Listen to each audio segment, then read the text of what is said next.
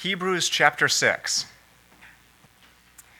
Therefore, let us leave the elementary doctrine of Christ and go on to maturity, not laying again a foundation of repentance from dead works and of faith toward God and of instruction about baptisms, the laying on of hands, the resurrection of the dead, and eternal judgment. And this we will do if God permits. For it is impossible, in the case of those who have once been enlightened, who have tasted the heavenly gift, and have shared in the Holy Spirit, and have tasted the goodness of the Word of God and the powers of the age to come, and then have fallen away, to restore them again to repentance, since they are crucifying once again the Son of God to their own harm and holding him up to contempt. For land that has drunk the rain that often falls on it, and produces a crop useful to those for whose sake it is cultivated, receives a blessing from God. But if it bears thorns and thistles, it is worthless and near to being cursed, and its end is to be burned. Though we speak in this way, yet in your case, beloved, we feel sure of better things that belong to salvation. For God is not unjust so as to overlook your work and the love that you have shown for his name in serving the saints, as you still do. And we desire each one of you, to show the same earnestness, to have the full assurance of hope until the end, so that you may not be sluggish, but imitators of those who through faith and patience inherit the promises. For when God made a promise to Abraham, since he had no one greater by whom to swear, he swore by himself, saying, "Surely I will bless you and multiply you." And thus Abraham, having patiently waited, obtained the promise. For people swear by something greater than themselves, and in all their disputes an oath is final for confirmation. So when God desired to show more convincingly to the heirs of the promise the unchangeable character of his purpose, he guaranteed it with an oath, so that by two unchangeable things, in which it is impossible for God to lie, we who have fled for refuge might have strong encouragement to hold fast to the hope set before us. We have this as a sure and steadfast anchor of the soul, a hope that enters into the inner place behind the curtain, where Jesus has gone as a forerunner on our behalf, having become a high priest forever after the order of Melchizedek. This is the word of the Lord. Hopefully you're enjoying this series that we are doing through the book of Hebrews. We are now in our 6th week in this series. We took one brief break, so now this is the 7th week since the beginning, and hopefully you're beginning to see some of the major themes in the book. At the beginning, the major theme of Hebrews is that Christ is the sufficient and final revelation from the Father. Rather than understanding this to be a correction of everything that came before, the book of Hebrews presents Jesus Christ as the capstone, or the pinnacle, and yet paradoxically, the foundation, or the bedrock of everything which came before. Everything is built upon Christ, and Christ himself, being the final word, is the crown and glory of the redemptive plan of salvation that God has been bringing to pass in the earth. In chapter 1, if you remember or recall, we saw that Jesus was presented as the final word from the Father, that he was the express revelation of the Father's intention, that God spoke in many ways and in many times, but now he was finally spoken through his Son. And the reason it's important to see that that final revelation was identified as a final revelation is that we pick up that same theme in this very chapter, where we see there is no other sacrifice to be made. We saw in chapters 2 and 3 a warning against neglecting salvation, a warning against apostasy, making a comparison to, but not a contrast to, what happened in the time of the Exodus, how the people of Israel warred against God in their hearts and they were continually straying. Even though God wished to lead them in righteousness, he swore in his wrath, they will not enter my rest because of their disobedience and unbelief. And we've kind of been seeing this theme, which is really woven throughout the book of Hebrews, that faith and obedience are their friends. They hold each other's hands, so to speak. The idea is that faith and obedience go hand in hand. They are one side of the same coin, which is a righteous response to being in covenant with God. And we've seen how that covenant has been unfolded throughout the book of Hebrews, and really at this point, we now have kind of a pinnacle or a turning point, a fulcrum, which the book of Hebrews swings on. If you've ever read the book of John, you may remember that the book of John is concerned with Christ's ministry until one event, and after this event, the rest of the book is concerned with the upper room discourse, the prayer in the garden, his death, and resurrection. And that one event is the culmination of his ministry when the Gentiles, namely the Greeks, come and ask for an audience with him. That is the pinnacle on which the book of John swings, and that's really the kind of the apex, and it makes a lot of sense when you see the narrative arc of that gospel. The exact same thing happens, although it's not a narrative arc, it's rather the theological point that the Hebrew writer was intending to get to. He said in the prior chapters to this, I have many things to tell you, but you're not able to understand them. He says, don't harden your hearts, but then as soon as he gets to that place where he wishes to speak on things that are mature or things that require spiritual understanding, he then says, it is hard to speak about these things because you have become dull or hard in your hearing. And so we saw that threefold warning. Today, if you hear his voice, do not harden your hearts, as they did in the wilderness. Today, if you hear his hearts, today, if you hear his voice, do not harden your hearts. And yet again, he repeats it. Today, if you hear his voice, do not harden your hearts. He says this 3 times, and after providing these warnings, he then says, it's hard to speak to you. I wish that I could speak more gently, but you've become hard of hearing. How do you have to speak to someone who's hard of hearing? Some of you who do various nursing professions, you may have had patients, especially older patients, who are hard of hearing. You have to shout to them. You have to get through to them. And so what the Hebrew writer does is he provides sufficient and meaningful, real warnings against apostasy. Every time I have heard this book preached, save for 1 or 2, out of dozens of times, it is preached in a way as the warnings do not really apply to you. But we've seen that they really do apply.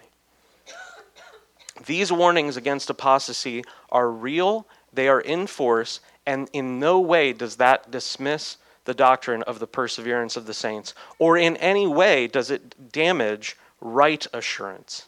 But it ultimately destroys all false assurance, and that itself is a grace of God. That is an aspect of the gospel, that our assurance, how we understand to be held rightly in a covenantal relationship by our union with Christ, which is accomplished by God himself through the gifting or the gracious giving of faith, that aspect is our only understanding, our only justification for assurance. Any assurance which is built on anything other than Jesus Christ is ultimately out of sync with the gospel. And so we've seen how if we look to our performance day by day, if we look to that as the basis of the foundation of our assurance, then we have no real assurance, and we will be like the house that is built on sand, right? Christ said there were 2 ways to build. There's one way to build on a foundation, and the other way to build is on anything other than Christ himself. And if you're building that way, it is right for God to knock down the house.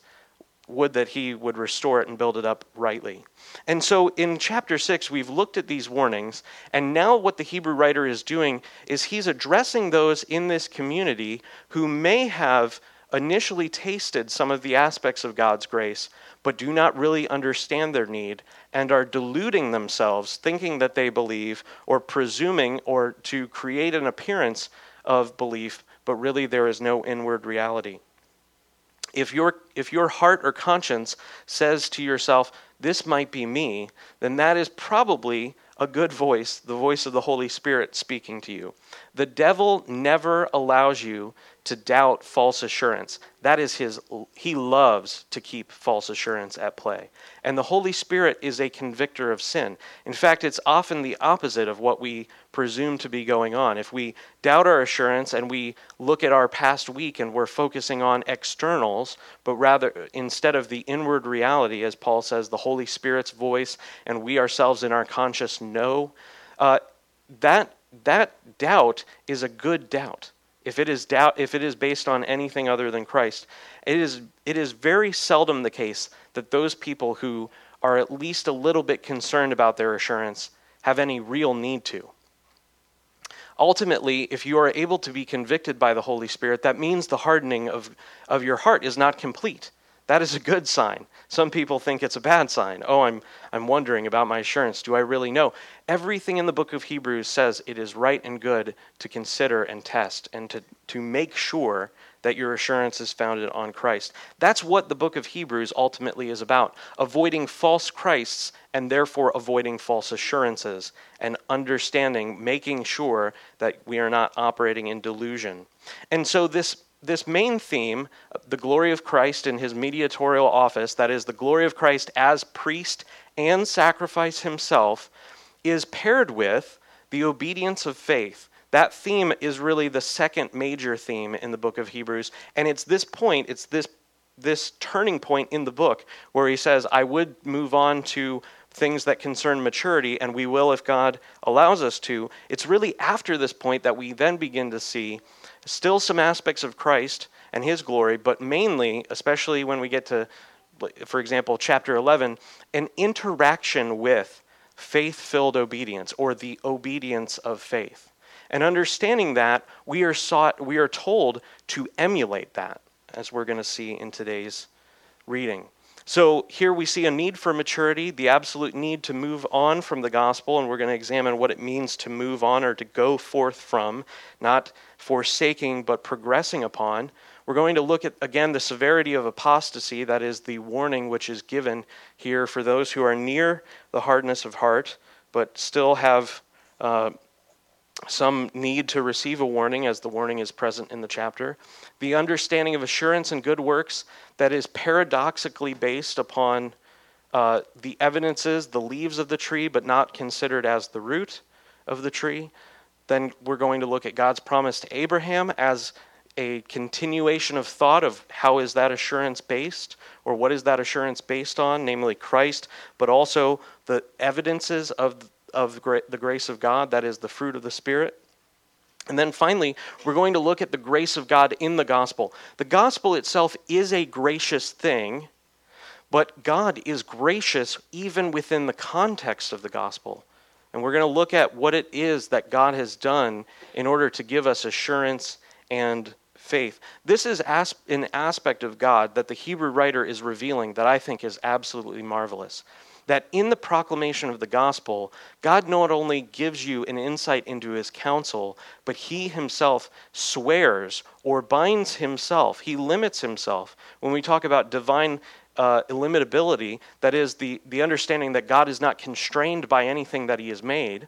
God is not beholden to anything that he's made. He neither is derived from, but rather is his own self-sustaining, self-existent purpose, but he places a limitation upon himself through the swearing by an oath to bring it to pass for Abraham. And then the Hebrew writer connects it to the gospel. That is, for all those who were to inherit salvation, he makes an oath so that they would be absolutely sure.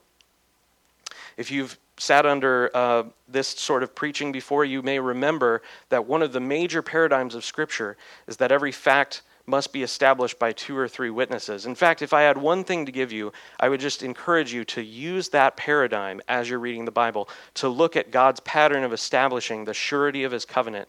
That here it shows up again that by 2 unchangeable things, God would absolutely convince you that his gospel is true and that he will bring it to pass. Those twofold aspects are really where we see at the end here this idea of our hope being that hope which goes into the veil or beyond the curtain. And so I would encourage you, as we're examining these things, to understand this within the paradigm of the chapters that have come before and to see how it connects and even resonates with the rest of the New Testament. So the Hebrew writer has sufficiently resolved in the prior chapters all of the objections that the Judaizers had, that Christ was not really from God, that he was just another manifestation of a revelation. He was just like another Moses or another Elijah, but he himself is the final revelation, the final word. There will be no modification of his words, and there will be no ending of the applicability of those words.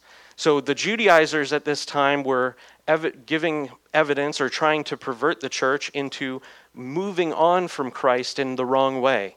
That is, they would understand that Christ is good for the Gentiles, but they need something else. They need to take on circumcision. They need to take on the strict observance of those portions of the law which were merely symbolic and have been set aside.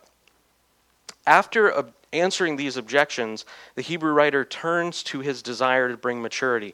We saw last week how pastors who never bring a rebuke are actually not pastors at all, but that fathers and apostolic ministers have a desire to call up the saints to maturity.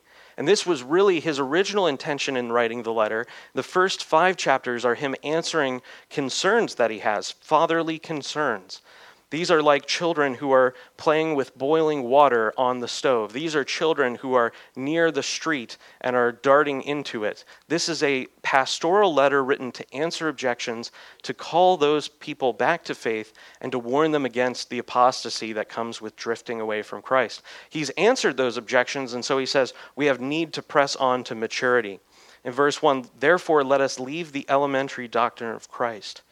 This is my great fear, that the church has so perverted the gospel or truncated the gospel to only justification of faith, the forgiveness of sins, the necessity of baptism, and some aspects of sanctification and learning how to walk by the Spirit, that we never move on to maturity.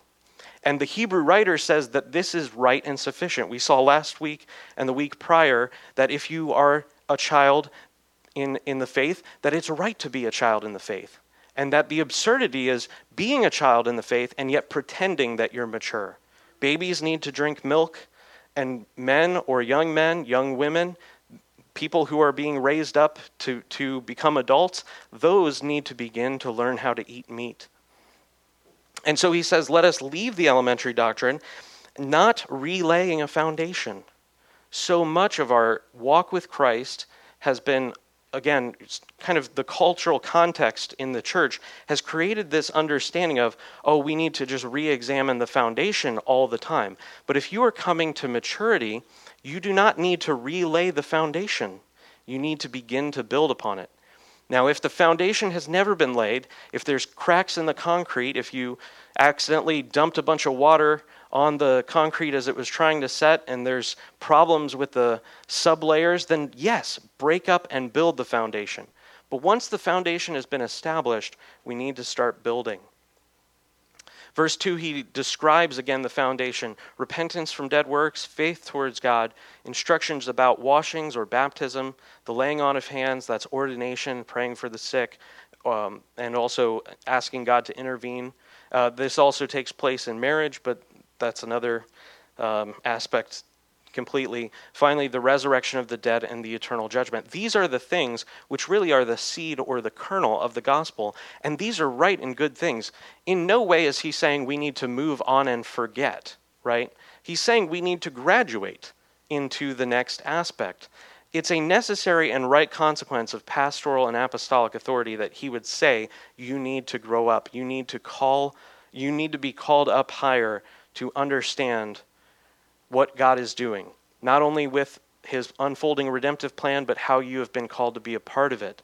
He continues the theme from the prior chapters, saying that he desires that they would become more mature. And this is really his point, that graduating from kindergarten, when you establish that you are ready to graduate from kindergarten, middle school, high school, even college, you do not begin to learn things in first grade that contradict what you learned in kindergarten. Does anyone remember their kindergarten class? What did you learn there? You learned the alphabet. Hopefully you learned phonics. If you were in a grade school, you probably even started to say some phonetical phrases or syllables. You learned numbers. You probably saw things like coins or dollar bills. You learned very simple things that were then built upon in first grade. You were not deceived. It's not like if you have any familiarity with some of the secret religions or the cults, one of the things that they operate by, the principles that they operate, is every level you have to unlearn what you've learned before because it's hidden. And until they can trust you, they don't really tell you what they believe. This is why those dark arts, those cults are so evil, is because they're built on a web of lies. But here, we are understanding that the gospel's foundation is not broken up, but it's built upon. And so graduating to a more complete knowledge and a deeper integration of your mind to the doctrine of God is not the abandoning of the gospel. It is not the abandoning of the gospel to go deep into the Word of God and to read it and to understand what it means. And in this very book itself, he defines spiritual maturity as a holistic engagement with the eternal counsel of God. That is to say, it is a mind interacting with the Scriptures, considering how the church has historically interpreted them, to see the glory of Christ in every chapter, every page, and to understand the covenantal arc throughout history, to understand where God is going. It's a deep engagement with the Old Testament to see the shadows and types that spoke of Christ. And if that has been going on, it should necessarily lead us somewhere. If you've spent any time in a statistics class or a financial class, there are whole disciplines about understanding trend lines. Perhaps in a geometry class you've seen patterns, moving averages, things like this, to understand where are things going. That's what he's calling these Hebrew Christians to do. He's calling them to understand God's covenant history and to look forward in the future. Where is this going? Again, this is a deep concern that I have. So much of the church is focused even now on the language of exile. If you read anything from Christianity Today or Charisma Mag, Relevant Magazine, these articles, which are being produced by the majority of the evangelical world, are focused on Christianity having a diminished aspect or a diminished influence in the future. And they're completely out of step with the narrative arc of where history is going. Christ is drawing the nations to himself. He will receive their riches and their worship. And yet we are so focused on ourselves that we think that the dying of America, as she turns away from God, that is the end of the world. And this actually becomes, I think it's the spirit behind the pessimillennial approach, that literally the end of the world is coming because it's the end of their world. But we know that Christ is reigning on the throne, and so for that reason alone, we need to move on to maturity. The reason the writer does not wish to lay a foundation again is that it's not possible. It is not possible to lay a foundation if you think the foundation is fine. This is the spiritual state that he's interacting with. He says, "For it is impossible," verse 4, "in the case of those who have once been enlightened, who have tasted of the heavenly gift and have shared in the Holy Spirit." Now here he describes things that are accurately representing someone who's near the things of God, but is not a true and full and right participant in the things of God. Note, he does not say it is impossible to restore those who have the operation of the Holy Spirit, but who have shared in the Holy Spirit or tasted. This language is that of tangential relationship to God, those who are near the things of God but are not participating in them as true participants. Verse 5, "and have tasted the goodness of the word of God and the powers of the age to come, and then have fallen away." There's a parenthetical phrase. It's actually kind of hard to see, but he says, "for it is impossible," and then he describes a number of things about those who he's talking about, and then it says, "to restore them to repentance." since they are crucifying once again. So what he's talking about is those who are near the things of God but have no true fellowship with them, no actual interaction with God in truth, but rather are pretenders. Those who reject the gospel but seemingly approve of it on their externals. The reason it's impossible is because the hardening of their heart is so sure that they see no need to re-interact with God. The writer has in mind those who have been near God, especially participants in churches. Especially participants in churches who never have any inward reality, but presume to be near God or close to God or right with God because they attend church, they maybe do one nice thing a week. Many of you know that I love the show The Office, and there's this one time where this character does something and it gets him in a lot of trouble.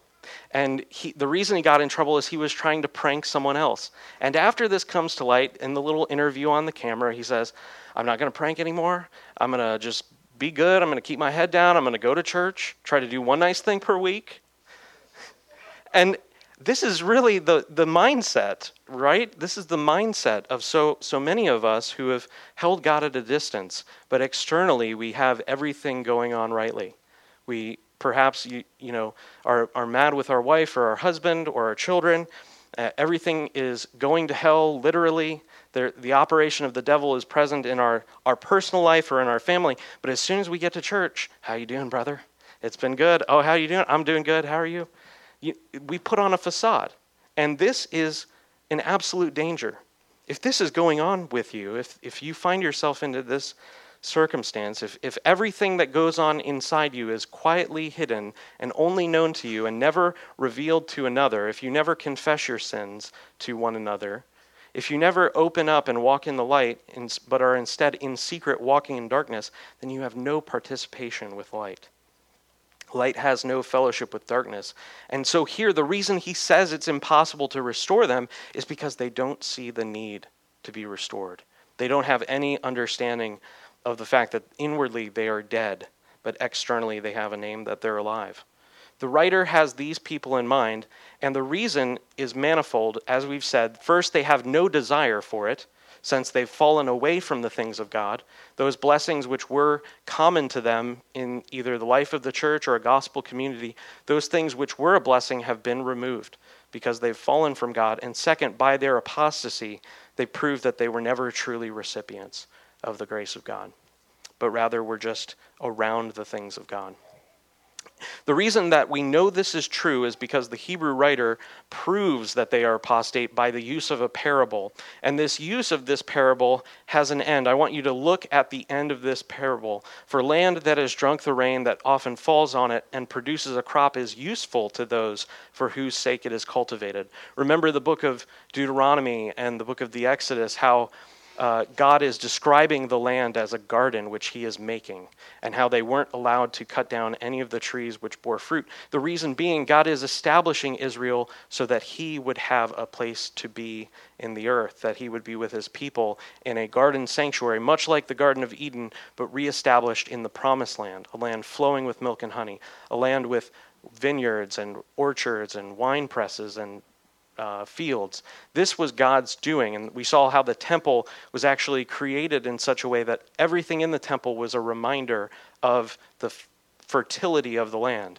He says, but if it bears thorns and thistles, it is worthless and near to being cursed, and it is its end, or the end goal, is for it to be burned. He proves that those who fall away from God are absolutely no longer participants in the grace of God. And ultimately, the destiny is for them to incur wrath and judgment. The writer then consoles his hearers. If you've spent any time reading the book of Hebrews, especially if you're a very young believer and you're still warring with, should I repent? Should I end these sins? Should I kill them? Or, can I tolerate them? The common use of these warnings by Satan himself is to cause you to despair so as to lose hope. And the writer, rightfully so, consoles his readers, saying that this is not the case for the majority of them, Verse 9, though we speak in this way, yet in your case, beloved, we feel sure of better things, things that belong to salvation. I absolutely love this verse because what he's doing is he's saying, don't throw the baby out with the bathwater. The whole of the community that he's writing to, for the most part, is right with God, and they have the signs and evidences of assurance. And so we see in the New Testament multiple justifications for assurance. In the book of Romans, chapter 8, the Spirit himself bears witness with our spirit. He cries out, Abba, from among us. Paul also says our conscience itself, it knows there's a knowledge which God gives to us inwardly. And then finally here, he actually calls them to pay attention to the evidence of the grace of God operating within their community. Look at this closely.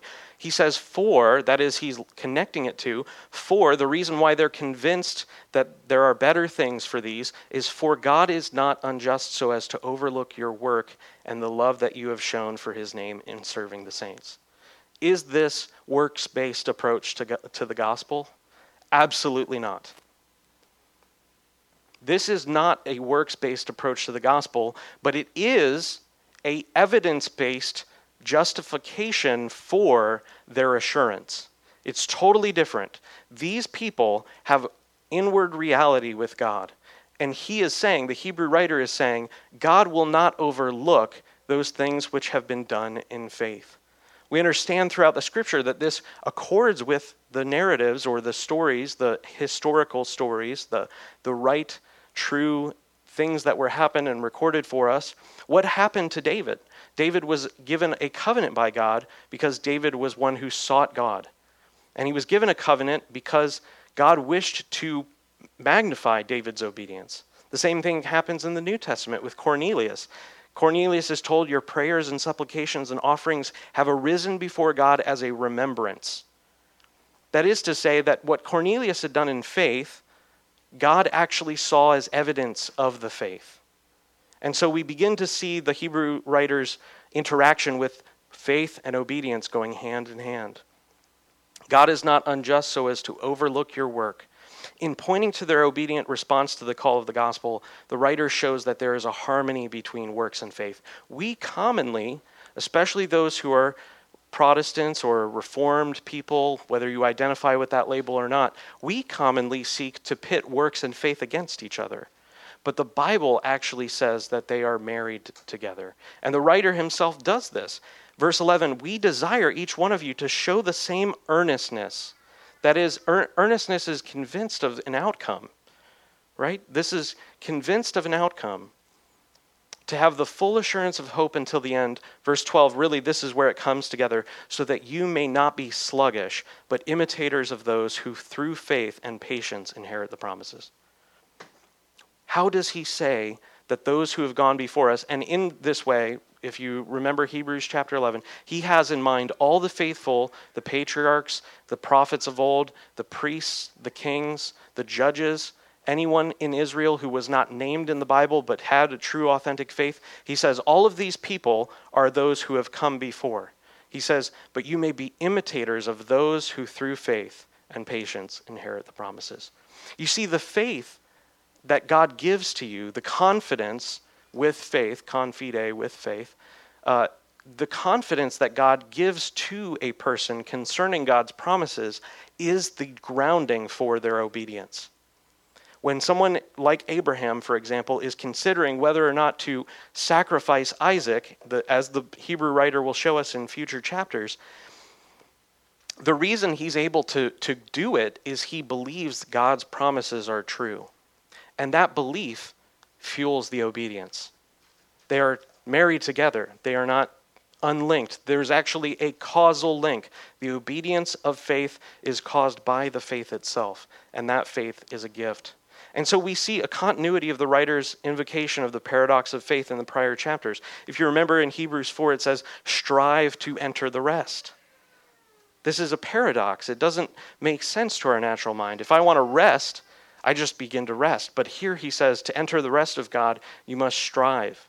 And so the obedience of faith is so important to understand. He calls these Christians to imitate the faith of those who have come before, and therefore examines many examples throughout the letter. This is really the fulcrum of the book, and from here he's going to interact with story after story of those who had faith-filled obedience. In examining the faith of Abraham here, he shows that it was not Abraham's resolve, nor plan, nor obedience, but rather the gift and promise of God. Verse 13, for God made a promise to Abraham, since he had no one greater by whom to swear, he swore by himself. God made a promise to Abraham. He revealed graciously his divine counsel, which was to make covenant with Abraham and through Abraham to bless the entire world. And then after making confidence or making known his counsel to Abraham, he then gives Abraham a promise saying, surely I will bless you and multiply you. And when he says surely, he says it's a true thing. I will bring it to pass. Verse 15, thus, or in connection to God's promise, Abraham, having patiently waited, obtained the promise.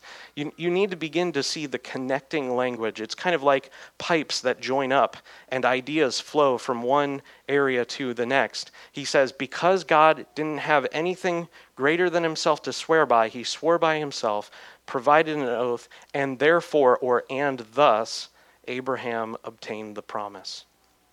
Verse 16, for people swear by something greater than themselves, and in their disputes an oath is final for confirmation. This is exactly what we do in every covenant symbol or every covenant ceremony. Think of a wedding. There are wedding pledges. There's oftentimes a vow that's given. Sometimes people write their own vows. I'm not a big fan of that because you're not that creative. And most of the time, every vow that I've heard has a little bit of selfishness in it. It doesn't matter if you've written your own vows. Almost all vows include the pledge to be faithful, to be fidelity. Fidelity means faithful, fide. You're learning a little Latin today. See my wife if you want to learn more Latin. The call to steadfast faithfulness in the marriage is made, and then there is a swearing of that promise. There's a promise to be faithful, and then there's a swearing and confirmation of that promise. The causal link between Abraham's great obedience, which was indeed great and amazing when you consider what's going on, the great obedience that he has is understanding God's promise to bring about his destiny. That is, he hears God say, surely I will make you a great nation, I will bless you, through you all the families of the earth will be blessed. He hears that promise, and that is the justification. That's the grounding for it. Abraham reasons thus. He says, because God has promised and God cannot lie, I can trust in him and sacrifice my son. Notice, Abraham and his wife Sarah had never had a child. They have one through Hagar, who is known as Ishmael. God says Ishmael will not be the one through whom the promise will come. God then tells Abraham, after they have Isaac, to offer up Isaac as a sacrifice. And the book of Hebrews tells us that Abraham reasoned that God would raise him from the dead. That is the obedience of faith. It is not questioning God's word, even in the light of circumstances. It is a justification. It is a basis for intellectual activity that reasons in a way that honors God instead of reasoning according to the systems of men. God's call to make Abraham a great nation was not an invitation, but rather a declaration of what he was going to do. That's what the gospel is. So much of our gospel preaching is try Jesus, consider Jesus, examine Jesus, try him out for a few weeks, and if he's not bad, you can get a return. This is honestly most of the appeal of the great evangelists of the last century have presented Christ as an optional package instead of the apostolic teaching in the book of Acts, which is God has commanded that all people everywhere repent. That Jesus is king and all the other kings are fake kings who ultimately only reign because of his toleration, and that Christ is due all fidelity. Christ is due all fealty. Christ is due all honor and praise and glory and obedience and taxes. From this example, the writer connects God's promise to Abraham to the promise in the gospel itself. This is really where we see the grace of God inside the gospel. The gospel itself is gracious, but even in the delivery of the gospel, how the gospel comes to you, God has been gloriously gracious. And why do I say glorious? Because no other God, no God imaginable in our own minds, no God of our invention could be this kind in how he brings about the obedience of faith. Verse 17, he's making a connection using the word so. He says, in light of what God did with Abraham, so when God desired to show more convincingly to the heirs of the promise, that's you and me and everyone else who is or will be saved, the unchangeable character of his purpose, he guaranteed it with an oath. That is, if you saw, John Gray did a great job while reading. He did 1 and then 2. And I didn't coach him on that. He did a great job doing that, showing that there was an unchangeable character of God's purpose. That is, the gospel is the revelation of the eternal counsels between the Father, the Son, and the Holy Spirit, that God would create a world in which he would glorify himself through redeeming some and judging others, showing the ultimate sinfulness of sin and the great mercy that he himself has to those who do not deserve it. Nevertheless, even though he's declared his counsel, he makes an oath by himself to those who would inherit salvation. He promises in the context of his promise. Verse 18, so that by 2 unchangeable things, in which it is impossible for God to lie, we who have fled for refuge might have strong encouragement to hold fast to the hope set before us. The context of fleeing for refuge is that the writer is examining Jesus as the substance for what was known as the cities of refuge in the book of Leviticus. That is, if anyone committed an iniquity that was punishable by death, by accident, they could flee to the cities of refuge. And if they made it to the city of refuge, they were not allowed to be killed. That is, if you accidentally killed someone, let's say it's manslaughter and not murder, if you made it to the city of refuge, you would not be judged. Now, those who committed murder and it was proved could not just hide in the city of refuge. Nevertheless, our iniquity is much greater than murder.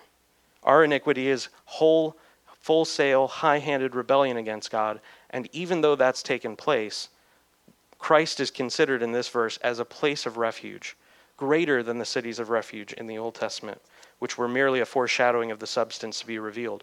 Nevertheless, he says that in this context of us coming to Christ for refuge, we who flee for wrath, hiding in Christ, have confidence. We have assurance, encouragement to hold fast. When the writer says these 2 things, he applies them to God's counsel and oath. God does not merely save individuals in his redemption, but he declares it to them. He declares it to them so that they might have a true, right, gospel-powered faith, obedience, and love to him, even while they still live. If God wished to, he could merely save people without their knowledge. But by an act of his grace, he allows them to not only encounter the means of grace, which is namely the preaching of the gospel, the repentance of faith, and then from there, he gives them a promise.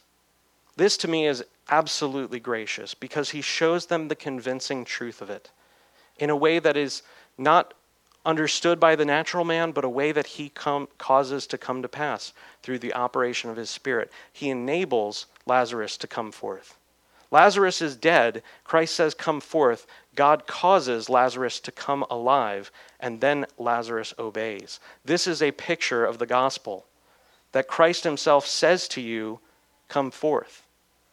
And that obedience of faith, which is possible because the Holy Spirit has recreated the inner man, says, yes, amen, I will. And then you come forth. The condescension of God in declaring the gospel is further glorified by his promise to bring it about himself. You are not without aid in the Christian walk. You have been given the promise of God and the operation of the Holy Spirit. These 2 witnesses, namely the internal and unchangeable counsel of God and his oath to perform it, are the bedrock foundation upon which you can know that you can trust God. This is so important in an age of extremely broken family relationships because as people, as humans, we think about God in relation to the way that we think about our parents, We think about our friends, we think about other humans. Now that's not necessarily right, but that's where we often begin. And so in God's sovereign wisdom, he understands that sin will pervert all those things in which you can trust. And that trust will be broken in such a way as it will harm or damage that person's ability to trust anything. And yet God himself knows that he is able to come and declare the gospel to those who are to inherit salvation in such a way as to get through to them in a way that is loving and fatherly and tenderly. Verse 19, so this is the capstone on the engagement that he's had with Abraham and with the nature of the gospel. We have this as a sure and steadfast anchor of the soul.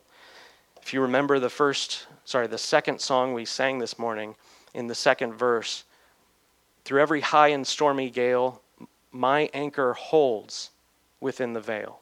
That line there is from this verse right here. He says, we have a steadfast anchor which goes in, steadfast anchor of the soul, a hope that enters into the inner place behind the curtain. He's talking about the tabernacle and temple in which the holy place was separated from, the Holy of Holies was separated from the holy place, which itself was separated from the inner court, and that was separated from the outer court. He says that Christ himself is the anchor which goes in past the veil, and it stays there. And the reason it stays there is because Christ himself in his mediatorial office is there presently now. This is what he says in verse 20, where Jesus has gone as a forerunner on our behalf. What is his whole point? His whole point is that year after year, the high priest would enter into the Holy of Holies, he would make an atonement, and that atonement itself was a reminder of sins. That is, every time he goes into the Holy of Holies, he offers up a sacrifice and therefore reminds the people of their need for atonement. But now in Christ has, by the Spirit of God, entered into the heavenly tabernacle, offered himself as a sacrifice, and then stands there, not coming back out.